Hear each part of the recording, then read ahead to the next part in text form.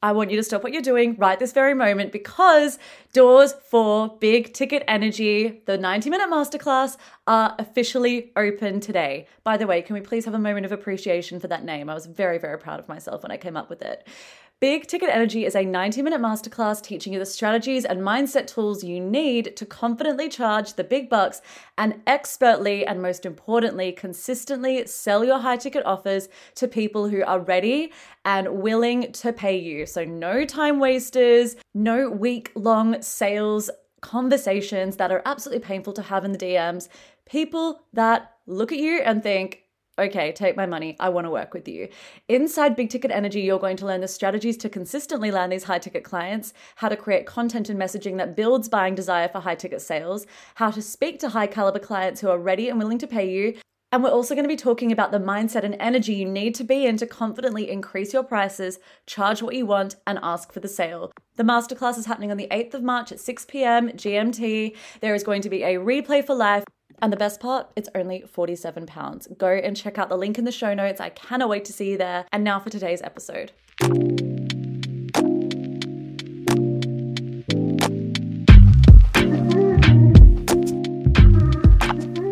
Hello everybody, and welcome back to 10, I literally fucked that up immediately. Let's try that again. Hello everybody, and welcome back to 10-Minute Mondays. This is the second 10-Minute Monday, and I am really enjoying this, actually. I'm just gonna throw that out there. Really enjoying doing this. Have missed doing solo episodes, so I hope you guys are enjoying them equally as much. And today we are talking about, I thought this was actually quite an interesting question.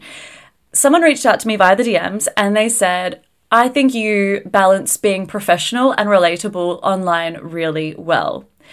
And they wanted me to explain how they would recommend going about that and how to make sure that they also come across professional and relatable in their content. And I just thought this was an interesting topic. So I decided that I was going to talk about it. And here I am, and that is the process. So I actually thought it was quite interesting using the word professional, because I actually wouldn't really describe myself as that professional. Like, clearly I swear, I make mistakes, I don't edit out everything I say. So in terms of corporate professional, nowhere near. However, we are not corporate people. We are in coaching or service providers, or we've got some sort of online business.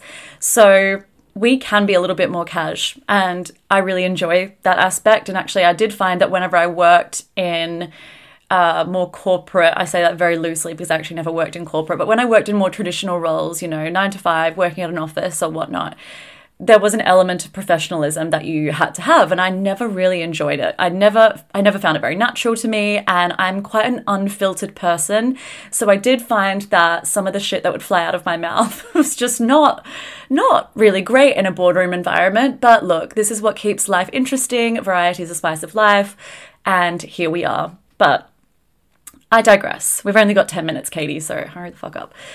So we're talking about being professional and relatable. Now, what I would recommend, I have a rule of quarters, right?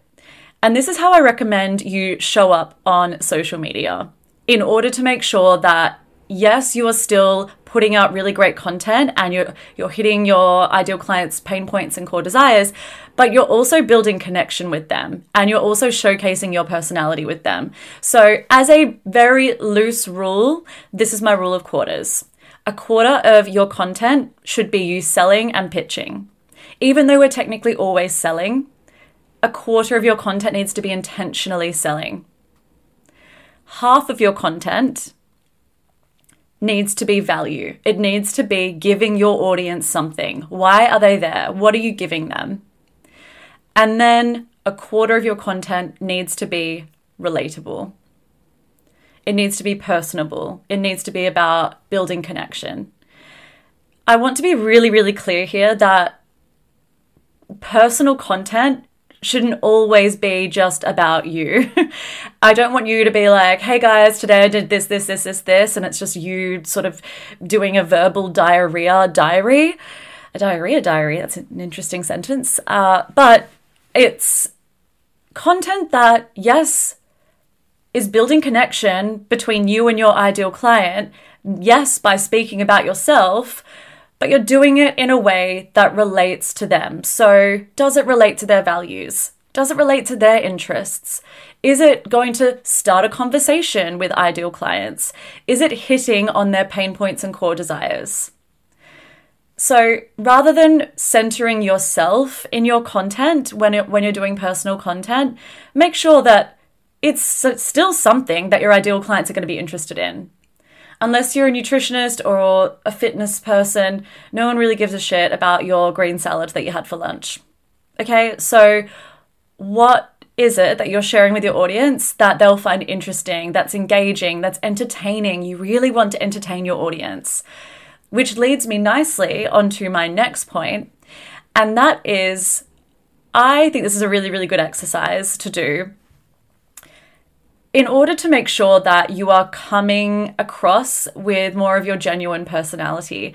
Because what I tend to find happens a lot to people is that they come online and all of a sudden there's this like whole new personality that they adopt. And don't get me wrong, I actually do think that, am I the exact same person who, online as I am with my friends having cocktails? Probably not. There are going to be differences, right? Like, I am, of course, genuine in both of those situations, but certain things are more appropriate to talk about online and certain things are not, okay?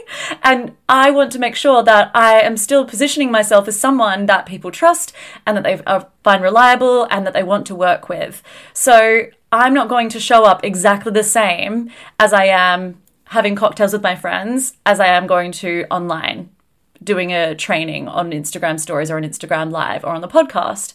But I still want to make sure that there is an element of me that people feel like, oh, I like her, or I know her, or I get what she's about.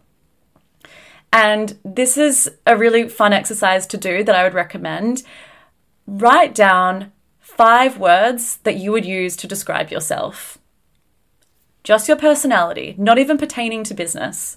So, for example, you might say, right, I am really fun, I'm intelligent, I am sarcastic, I am tenacious, and I am creative.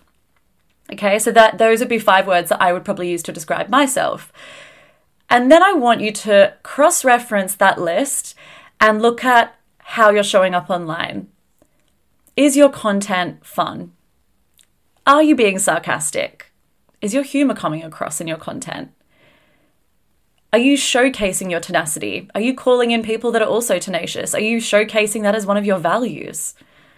So cross-reference the list of 5 things that you said that you describe yourself as and ask yourself, am I coming across that way online as well? Or am I diluting my personality a little bit? Or am I being a little bit too filtered?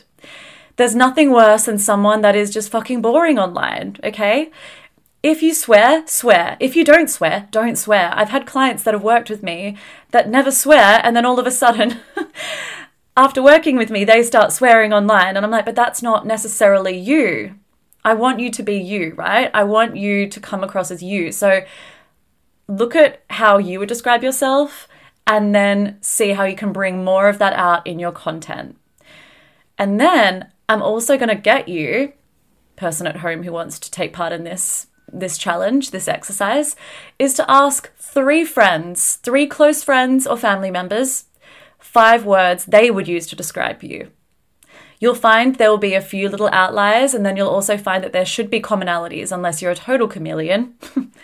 There should be certain patterns that keep cropping up. And again, cross-reference that with how you're showing up online. When you start to showcase your personality more, that is when you start to become more relatable. It's also when you'll start polarizing people more, because you are not going to be for everyone, right? So if someone is easily offended, they're probably not going to like me. If someone doesn't like direct content, they're not going to like me. If someone is silly, they hopefully will like me. If someone likes to have fun, hopefully they'll like me, right? So you just need to make sure that when you are posting your content, you are staying true to your personality as you possibly can, whilst still maintaining an air of professionalism. So let's go to the professional part. Now, I don't think you need to be overly professional online. I do think you want to make sure that you are showing up as an expert, as a leader, and that those words are thrown around so much, I know, and I try and avoid them actually sometimes because I think it's becoming really overly used. But you do want to have an air of authority about you. And that is all in your charisma, and that is all in how you speak, your tonality, it's the content that you create, it's your level of consistency, it is the cadence at which you produce content. All of that builds trust. And when you have total, utter conviction and confidence behind what you say and the value that you're delivering and the content you're delivering, then, and you're just owning your personality and who you are, you really hit your head on the nail. You really hit your head on the nail. Ow. You hit the nail on the head, right? Because you are coming across both as someone that people can trust, you're authoritative, you're confident, you're charismatic. And I do think charisma is important online. I really, really do. You can't just show up and be like, hi, everyone. Doesn't mean you have to be the most extroverted in the room. I'm definitely not. I would say I'm an extrovert, but I'm not always the loudest in the room, and you don't have to be. But you do need to have an energy about you that draws people in. And that means being a little bit more charismatic, right? So making sure that you're showing up with proper energy online. That's what's going to attract people in, and that's what creates authority as well. And I don't think enough people talk about that. I'm just going to throw that out there. Right, guys, I hope you enjoyed this. So just to briefly recap, the rule of quarters: a quarter of your content I would recommend being personal, relatable, building connection.